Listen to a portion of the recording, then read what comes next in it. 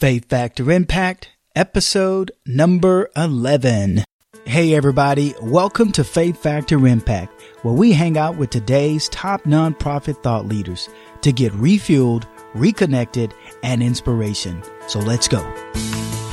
Take time to love, take time to build relationships with people that you really love, because once they're gone, you can't take that time back. And we are live. Hello, Impact listeners. Jay Everline here, your host, and I am stoked to present to you today our featured guest, Matt Houston. Hey, Matt, welcome to the show. Jay, how you doing? It's great to be on this show. Matt Houston is Chief of Staff of Beam, a company that offers bundled technology and professional services to provide high-quality back-office services and the capacity to grow. Matt is also principal of MLH Enterprises and has been a consultant for organizations such as the Nelson Mandela Foundation and KIPP Charter School System. Prior to his most recent post, he was the executive director of Group Excellence, a mentoring and tutoring company that provides programs to schools across the country. Matt is a top-notch thought leader that's doing work that matters and making an impact. So, Matt, welcome to the show, man. I'm so excited to have you here. Take a few minutes and just give us a small glimpse into your journey. Jay Everline, thank you. As you said earlier, I am Chief of Staff of Beam, and it's a service organization that provides technological and strategic services for nonprofit organizations. We want to help nonprofits who are doing good in the community be more efficient, and by being able to work with them, we can impact more people across the globe. Wonderful. So, Matt, we always start to show off with the reflection, and I know you've got one that is steeped with wisdom. So can you take a moment, quiet the noise? That's what the reflection is all about, and give us what your reflection is today.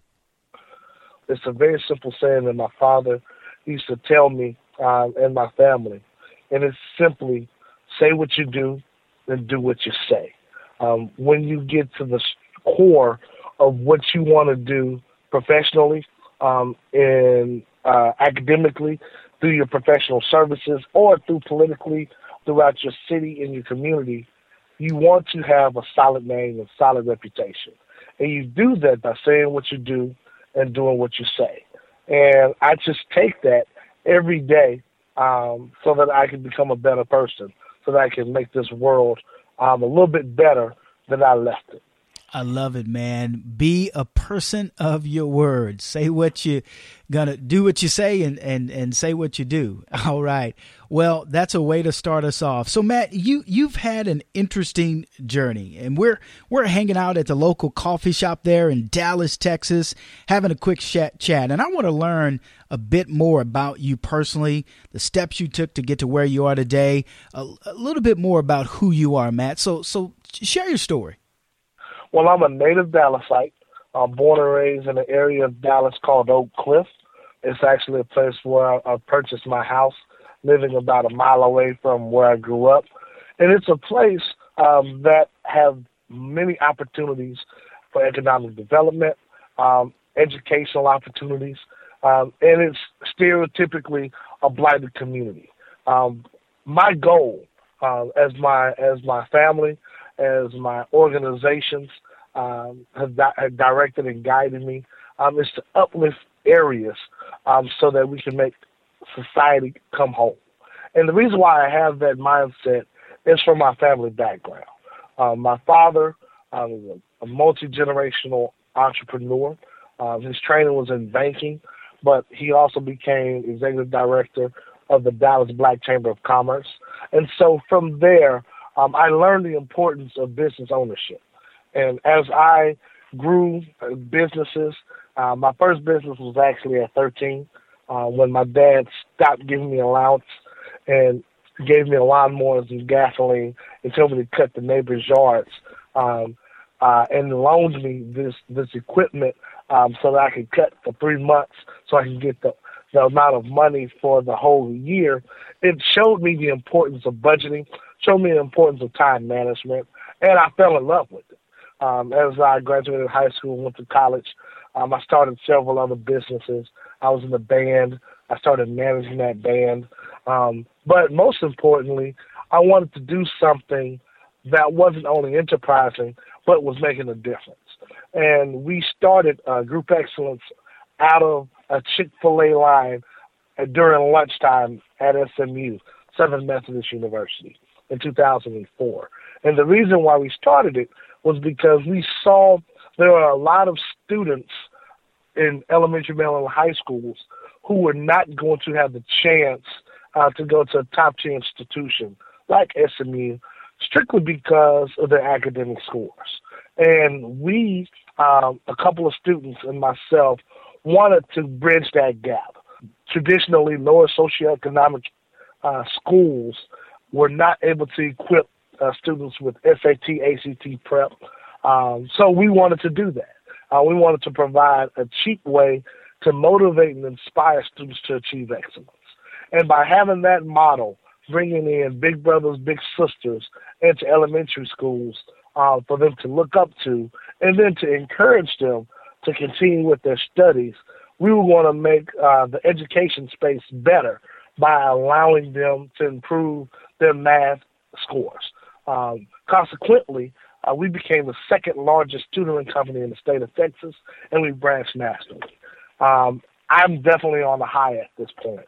So I decided to do a lot of volunteer work and being involved with my local Urban League affiliate, as well as the Dallas Black Chamber, which my father was a chair and ED for during the 80s and 90s, and I wanted to play my part. So the last 5 years, I've been volunteering, helping organizations build their infrastructure, helping them spread the word, the importance of doing good. And now, August of 2015, we started being a consulting services organization that helps nonprofits with the business management and strategy to do good for more people. And that's my story, and I'm sticking to it. I really want to be able to upgrade good people doing great things so that we can benefit society, so that we can go home and rest at night knowing that we've made a difference. Yeah, man, I love it. Cut the cord at 13, multiple entrepreneurial ventures, volunteer work, nonprofit work, second in class in terms of things that he's up to. Man, what a story. Thanks for taking us on that ride and giving us a peek into the story you're sticking to, Matt. That's awesome. So Matt, after you've reached this point, I mean, you shared a lot in your background and your story. And after you've reached this point where you are today, there can be this perception that things have always worked out and that you've never had any problems. But, that is so far from the truth. I know that you would agree with that. And so I want to know, what has been a valley moment that you've had? Tell us about that most difficult moment that you've had along your journey that's real. Take us there. Tell us what that was like. What was it? And share with us. Well, there are peaks and valleys for everyone's lifetime. And I am a man of faith.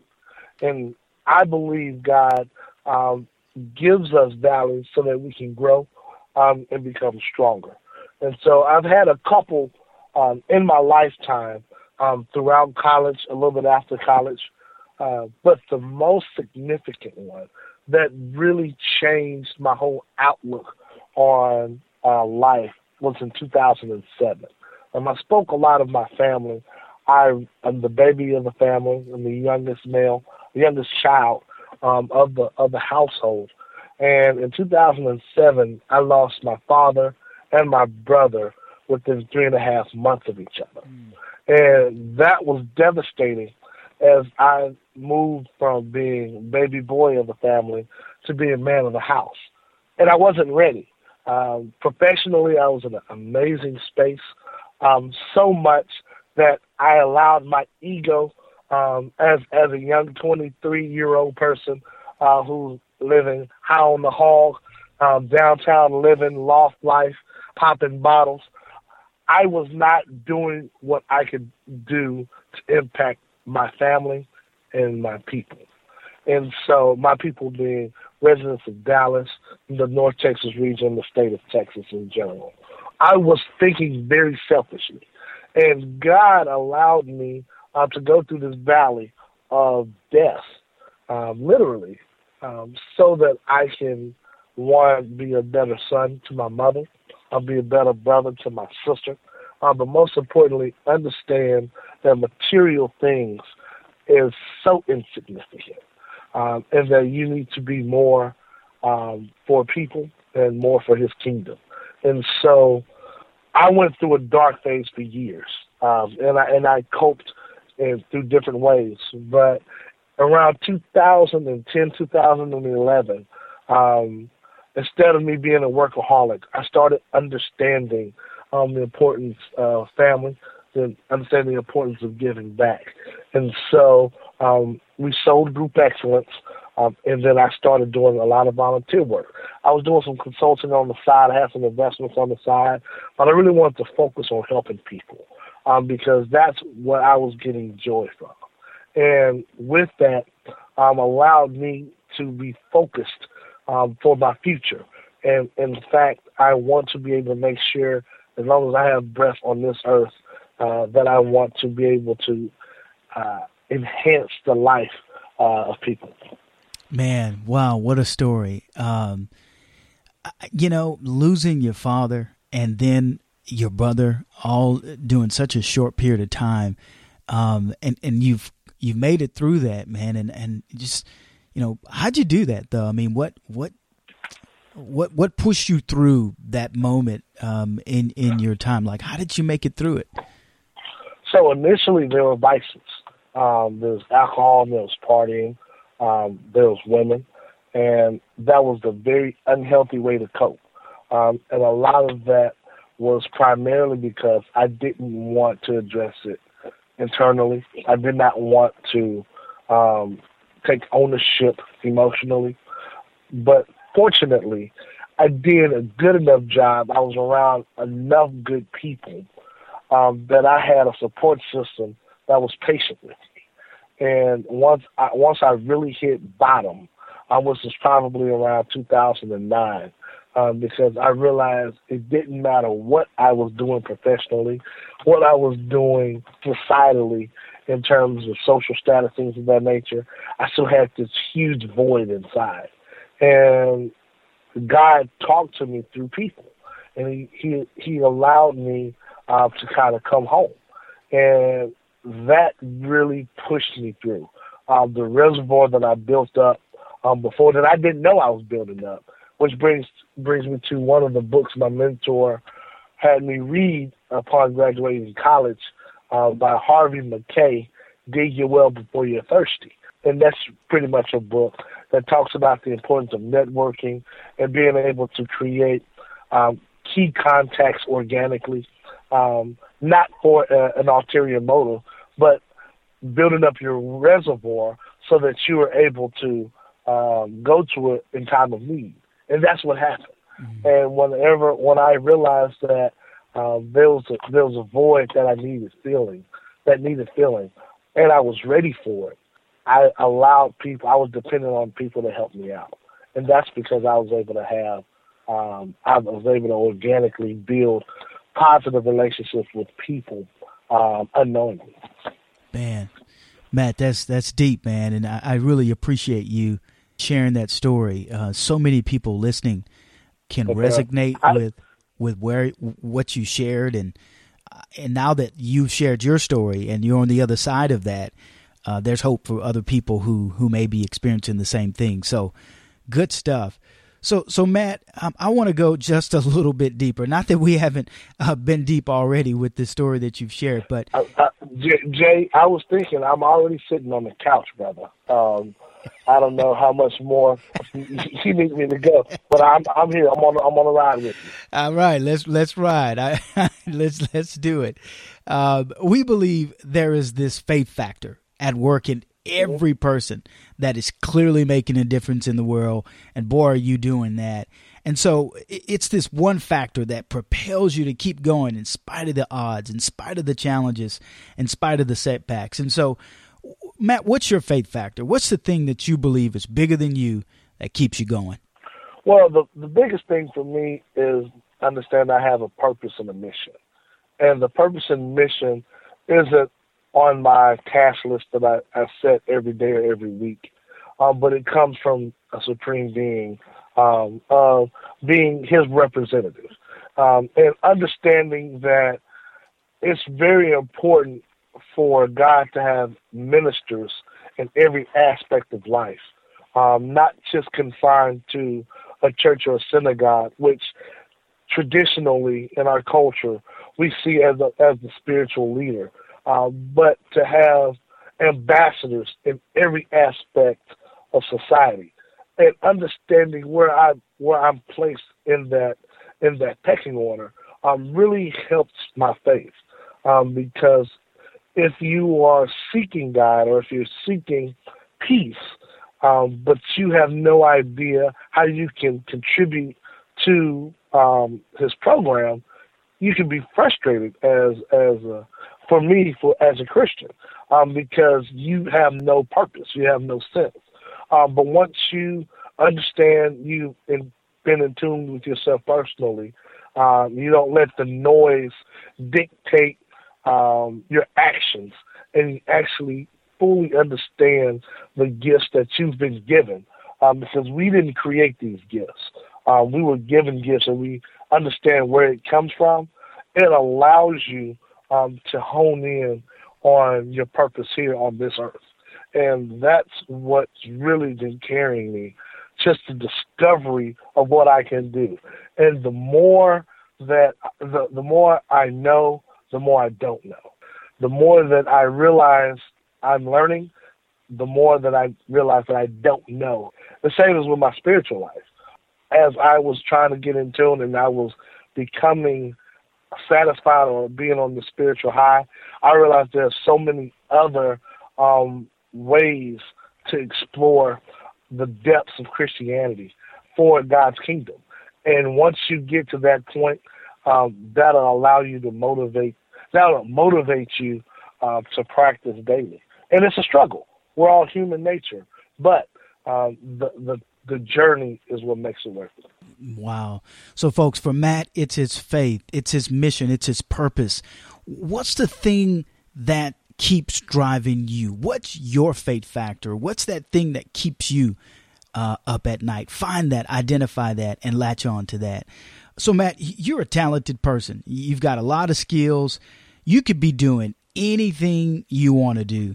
Why have you chosen to do the work that you're doing? I want to make impact. I want to be significant over successful. And with my background and my knowledge and the environment of being an entrepreneur and building economic ecosystems, I want to be a tool and a resource for people because of the expertise and the technology and access I've been granted. And so I want to be a vessel. And so by being a vessel to do good, Beam really helps me be that ambassador for nonprofits for efficiency. And people use McKinsey, or people can use Boston Consulting Groups to better their organization, but it's cost prohibitive with a sub $500,000 or a sub $250,000 nonprofit whose motivation is driven by either some personal experience and they want to build capacity to have a great neighborhood nonprofits, or the fact that nonprofits need to focus all of their resources on doing good rather than staff or rather than systems that's not allowing programs to be executed. And so I want to be that solution for those organizations. And I've been blessed to have a partner in Peter Swanson, who is a genius, by the way, when it comes to numbers, analytics, technological processes. And so by having the mouthpiece, which is me, and the back office guru, and we have the same passion of improving organizations and to be a resource for them, we are able to help people across the country. Boom, boom, boom. That is the real deal, Holyfield. So on that note, I want to transition a bit here to impact leadership. Okay. And so when I talk to leaders like yourself, Matt, there's often this defining moment along your leadership journey that really influenced your direction as a leader. And you shared a few things with us already, but what's been the thing that's mostly influenced your leadership style? People. People have been the number one dictator, influencer of my leadership style, because the purpose of being a leader is to influence. And the way you influence is understand the people who you are around and guide them and shepherd them to a place that's favorable for your agenda. And you have to have a positive goodwill agenda in order to be an effective leader. And so people that I surround myself with, when it comes to mentors, when it comes to elder statesmen or stateswomen who I look up to, really dictated the direction I desired. Then the people who I surrounded myself, who are my peers, really who listened to me, or who I was able to feed energy off of synergetically, so we can move forward together, was a great influence, as well as people who I desire to either fill my shoes or to succeed me. People dictate my leadership style. That's good, man. People all around you influencing you, but I want to kind of corner you here a little bit, Matt. Was there a moment when you look back and think about all of the experiences you've had, all of the mentors that you've interacted with, all of the moments of leadership? Was there something that just stuck out that you can go back to and talk a little bit about that moment? I can speak on volumes of how different people really influenced my life. But one in particular is my mentor who introduced me to the Harvey Mackay book, Dig a Well Before You're Thirsty. I actually met him in high school, and I was a part of this leadership program, and I'm a product of Dallas Public Schools. I was in a magnet program, but out of that, the top seniors across the district all went to this retreat spot about an hour and a half away from the city. And he ended up being one of my camp mentors. He was VP of a bank, SMU graduate, African-American male, former athlete. He was a track and football star, but he also was a very key person, one of the top graduates at the SMU Business School, which is a very prestigious program, and he's made a great name here in Dallas. And I initially just thought he was cool. I knew I wasn't going to run track or play football, but he was cool. He was one of the old guys who had the new running shoe on, and that kind of struck a chord with me. And we built a relationship throughout the camp, and we found out that he actually knew my father. And I was telling you my father's background is in banking, but he became an entrepreneur and then with the Black Chamber. Well, while he was a corporate banker, my mentor was a college student at SMU and was looking for an internship. And it happenstance that this African-American man in the 70s, who was a college student, star athlete, was looking for a job, and my father hired him as his intern. Well, my father was one of the only African-American bankers at the bank, and that motivated my mentor to do well in banking. And so the real pivotal moment is seeing the cycle complete, in that I wasn't planning on meeting him but at the camp. But once we started talking and he found out who my father was, he told me things of my dad I didn't know. And from in his perspective, he spoke so positively from the experience that that's what I want people to do for me. And so in order to do that, you have to make sure you have the right heart and the right intentions at all times. Things will get complicated. Things will get complex. But if you're in the right spirit of things, anyone would understand and can synthesize your rationale so that you're overall, for generations, making a positive impact. I love it. Old guy, new running shoes. That's the first one for me, man. But I like it. I'm gonna have to use that one someday. So on Faith Factor Impact, we believe that effective leadership can be the difference between thriving and surviving. And as a person who works with nonprofits, has been a nonprofit leader, what does effective leadership mean to you? And what would you say separates the good from the great? Well, you have to have a plan. Nonprofits typically are started from your heart, but they're sustained with your mind. And so you have to be able to have the heart to do good for society, but that's only the first 60%. There are 92,000 nonprofits in the state of Texas alone. Out of those 92,000 nonprofits, over 75% of them have a budget that's less than $1 million.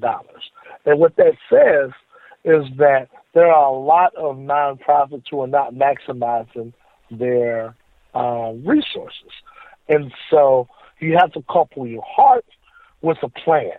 And when you have a plan, you can create systems of integrity, of checks and balances when it comes to governance formation, day-to-day operation, checks and balances, and you're able to create sustainable systems that can replicate based on the purpose and not the persons. And once you have those type of systems, once you make nonprofits in the state that you can run it like a business, but you have the heart for the organization or for the community, then you'll be able to succeed. Like it. I like it. So one of the catalysts as we dovetail from those comments of starting this show was that my experience with seeing a nonprofit leaders burn out. Man, you work with a lot of nonprofits. You've seen a lot of things. You've been an executive director yourself. Share with us, like, how do we keep from burning out? Like, what does that look like for you? Have you ever experienced burnout yourself? Yes. Sorry. I jumped the gun there. No, go. But I'm emphatic. That I've been burned out several times. And a lot of it is because nonprofit executives burn candles from both ends. And there's no replenishing wax station nearby because you feel that you're on an island. And so it's very easy to burn out because your heart will allow you to do things that's illogical. And that means I will stay at the office 12, 15 hours a day and then work from home for another 5 hours and not get enough rest so that I can be efficient or sustain this for the long term. That's one way of burning out. Or you can focus on one thing too heavily. You can focus on programs and the people so much that you're not focusing on your back office and your reporting, which is so key for nonprofit organizations in its viability and health. Because if you don't report effectively, if you don't turn in your 990s, if you don't do your monthly tax, salary tax, if you don't do those things that you have to do because you're an organization, you're not going to survive the long run with being a viable nonprofit. And most funders want to fund nonprofits that have some reputation or some long-term existence in a particular community because they don't want a fly-by-night organization. And so all of these factors wear on you. They've worn on me. I'm at Group Excellence. During expansion, we wanted to impact every kid in rural and urban Texas. And so we were driving all over the state. I was living out of my truck for about 3 weeks out of the month. And so I would drive from Tyler, Houston, Palestine, San Antonio, Austin. I would go down to Harlingen. I would go down to Brownsville. I would go up to McAllen. I would go to El Paso. We would go to Amarillo. We were going all over the place, trying to create organizations that helps kids, but we weren't helping ourselves. We weren't getting enough rest. We weren't being able to create systems to sustain the type of capacity that we desired. And so you have to beware and create some type of solution that will allow you to grow to scale so that you can have as many people at the rate that you desire to go. Yeah.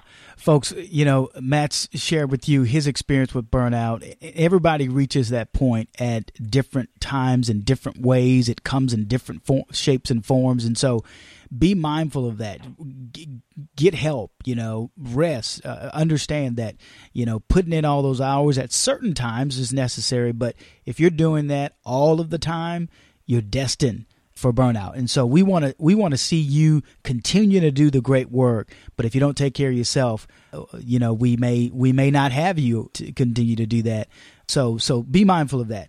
So Matt, I want to get into this a little bit more. And so there's a lot of research about us operating in our area of strength. And I think this kind of dovetails as well into the last question about burnout. And so, operating in your area of strength to get the greatest result possible. In nonprofit space, you a lot of times have to be a lot of things to a lot of different people.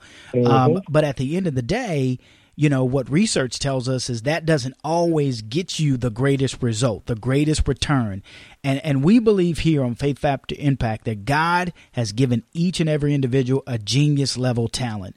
And so tell us, what's that genius talent for you, and how do you consistently stay in that space? Well, I feel that I pray that my genius level talent is being a catalyst for change. And the way that I realized that is based on the mistakes I made in previous organizations or my life experiences. And I find the common thing that worked. And so the common thing for every incident that I've had was whatever organization I either built, developed, or was a part of the board, I was able to impact people to do more than what they were originally doing. And that is such an quote-unquote intangible type of activity or characteristic. But the more things that you are involved with, the better you're able to see your strengths and the better you're able to see what your purpose is in organizations. And as I evolved and as I made mistakes and as I was able to make progress in my organizations, I started seeing the common thread, which was I have the capacity to motivate people, to inspire and motivate people to do things. And so I would do that. I would use that as my tangible skill set going to a team. And so some people may be great with analytics. I'm great. I pray of getting people together and getting people excited about something and being able to build that relationship. Now I'm proficient in skill sets, but that's the core thing that I can contribute to a team. Good. So my big takeaway from that is, guys, you learn by doing. I mean, Matt kind of talked a lot about, him learning this new thing about skill sets that he has. And so what you may have heard, I heard it at least, is that what he's doing today is through the discovery of the things that he was most strong at. And so think about that. You can't start to learn what you're good at until you get going and start paying attention to those things. So be mindful of that as you identify, if you haven't already, focusing in on your genius talent. We all have it. So, Matt, we're going to enter into what we call this 10-second response round. And so I want to get in your head. These are 10-second responses. And so let's do it. Name the top 2 skills you believe are needed to be successful as a nonprofit leader that were perhaps not as critical in the past. You need to have a heart and passion, and you need to be relentless. You can never give up. Share 1 or 2 tactics you use to attract others with great talent to be a part of what you're doing. Be vulnerable. sell your heart, one. And secondly, once you sell your heart, show them that there's a plan to include them into the solution. If you could instantly gain a skill set of any leader you admire, what would that be? Wow, that's a great question. I would love to be able to contemplate and strategize just as our president does strategically as being a world leader. What is something you struggle with the most, Matt? Pride. So this is not a 10-second answer, but I will make it as quick as possible. Pride always clouds my purpose with allowing me to see how good I'm doing. And whenever I see how good I'm doing or how good I am, I'm getting out of the purpose of God. Love it. So, Matt, what's the one big thing as we talk about community work and strategic partnerships? What's the one big thing you're working on right now that most excites you? Jay, I'm glad you're saying that. The one big thing I'm working on is an organization called Ignite DFW. Ignite is a mini TED Talk, and they are allowing me to speak on being or to speak on the importance of having millennials who are technologically savvy to be in nonprofit organizations to build their efficiencies so that we can all work together to do good. So I'm really excited about talking about BEAM to Ignite DFW. Awesome. How do you think about, cultivating strategic partnerships as you do some of the work that you're doing, and maybe share one example of a partnership that's been the most successful in your journey, and tell us why. Exposure is so important to people who are disadvantaged. And I learned that directly from my experiences working with the Nelson Mandela Foundation. As you heard in my intro, I've worked with various organizations. I worked with KIPP School to create a leadership program for 8th graders in a lower socioeconomic area in Dallas on Saturdays to teach them about international business, but primarily expose them to things outside of their normal environment. It was a 6-month program. We spent 2 Saturdays a month for about 4 hours each, just talking to them, bringing in speakers, giving them tools to get them ready, not only for academics in high school, but the importance of influence and leadership. And then we capped our experience by going to South Africa for 2 weeks to have them meet family members of Nelson Mandela. They met their granddaughters. These 8th graders actually donated or raised funds to build a library at a school in a township outside of Johannesburg. And they were there for the opening so that they saw what little dollars they were able to raise in the United States, which in their minds they thought they were poor, saw them build a library for people that weren't directly friends with them, and saw how you can live an ocean away and make positive impact. Mm-hmm. And also we toured, they went to another country, they went to New York, we took them to New York for 2 days, and it was a great experience for people who've never flown on a plane before, never had a passport.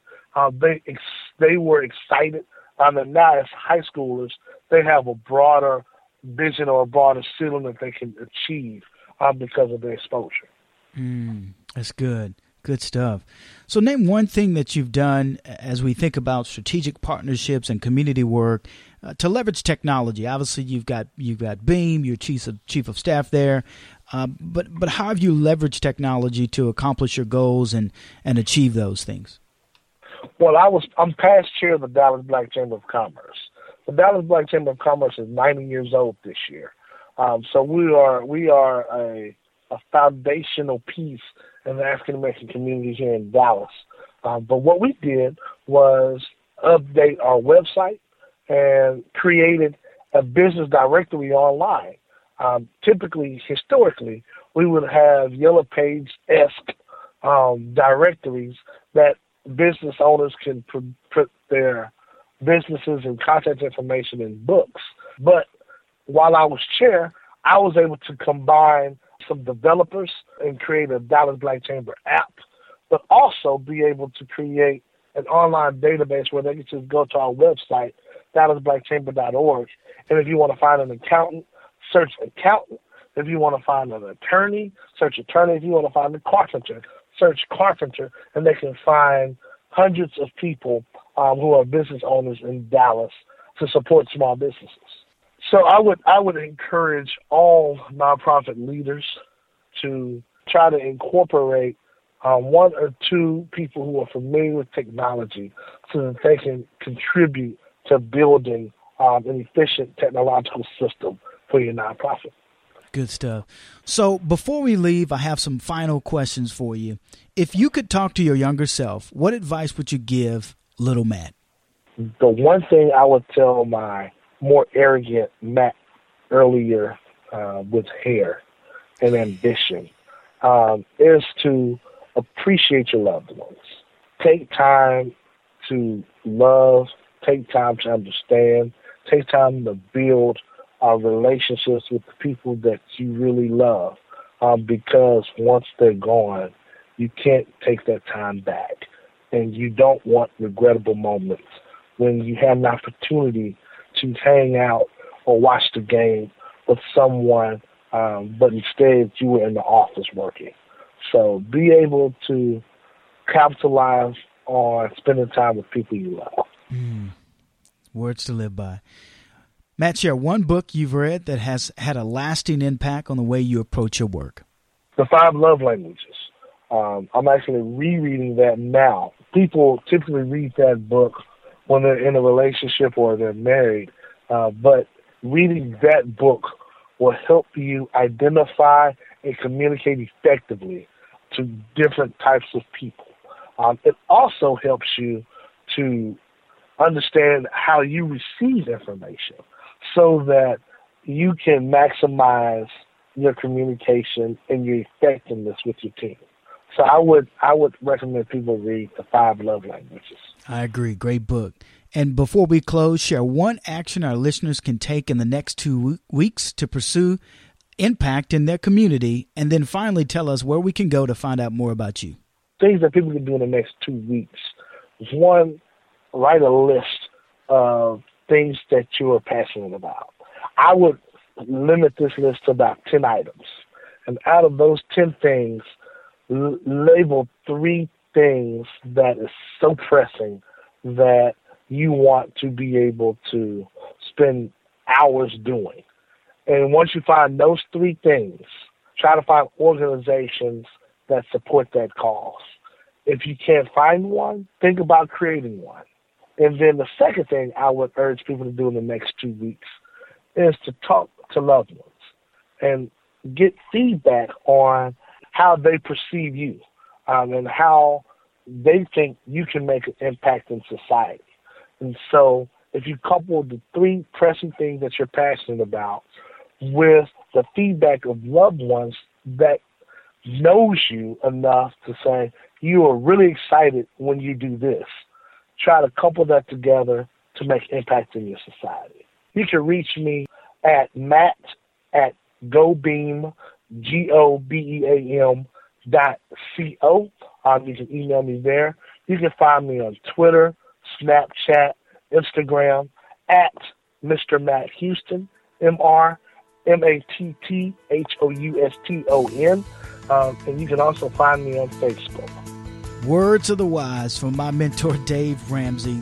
The difference between the you now and the you later is the people you meet and the books you read.